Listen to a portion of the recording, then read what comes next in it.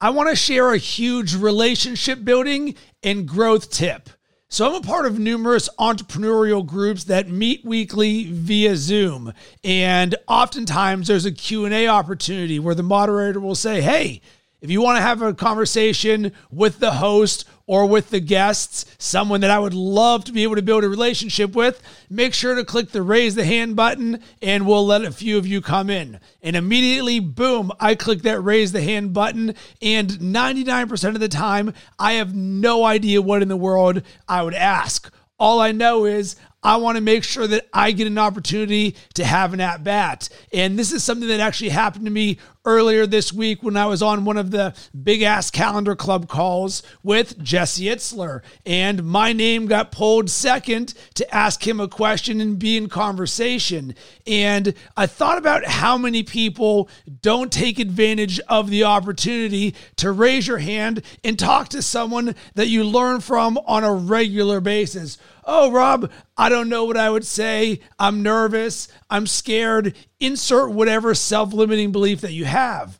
But this is something that when you get used to living in action and just pushing that button, it'll force you to internally grow. And it'll also give you a huge leg up on everybody else who isn't willing to live in action and put themselves out there. And this is something that's been a game changer for me, because so many times throughout my journey, I've been able to have conversations and build relationships with people that I dream of talking to simply by putting myself in the situation and raising my hand and saying, I am going to do this.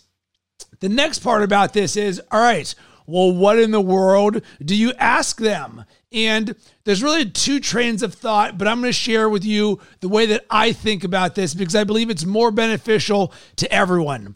So when thinking about what question I was going to ask Jesse Itzler this week, I said, you know what? I want something that is going to be beneficial to everyone in the entire group. So I asked a question that was more related to the Big Ass Calendar Club program that we are all part of, and something that we are all likely going through in terms of the ebb and flow of the fire or the motivation that we're all feeling on a day-to-day basis over the course of the year in going through the program. So it's like, hey, Jesse, what can we do to keep this fire going? Because we all want to be here. We all believe in this. We all love our lives and are ready to make this happen. And the reason I asked this is because it was a question that, one, certainly I wanted to answer because I wanted to improve in that area.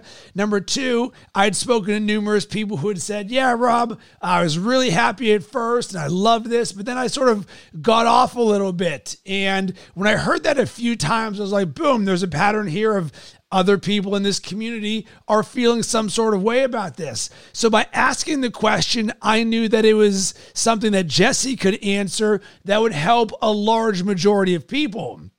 This is something where people in the comments will say, thank you so much for asking this question.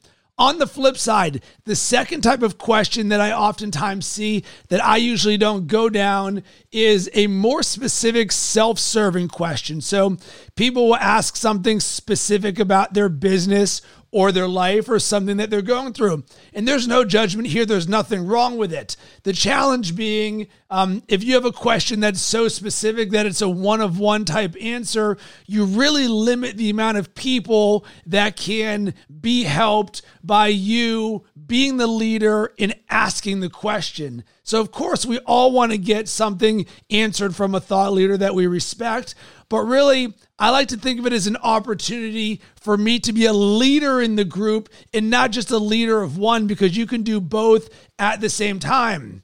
So the next time you're in a networking environment, whether it's at a conference or at a group Zoom call, and they say, hey, we're looking for someone who wants to ask a question or come on stage or do anything, immediately raise your hand, because I promise you, good things will happen when you do. And the more often you get accustomed to raising your hand, especially in situations where you feel uncomfortable and you don't know what you're going to ask, but you would really love to build a relationship with that person, keep doing it, because that feeling won't go away, but your action that you take will become more and more accustomed for you. And it's like, well, how in the world do you build relationships with these amazing people? One positive brand interaction at a time.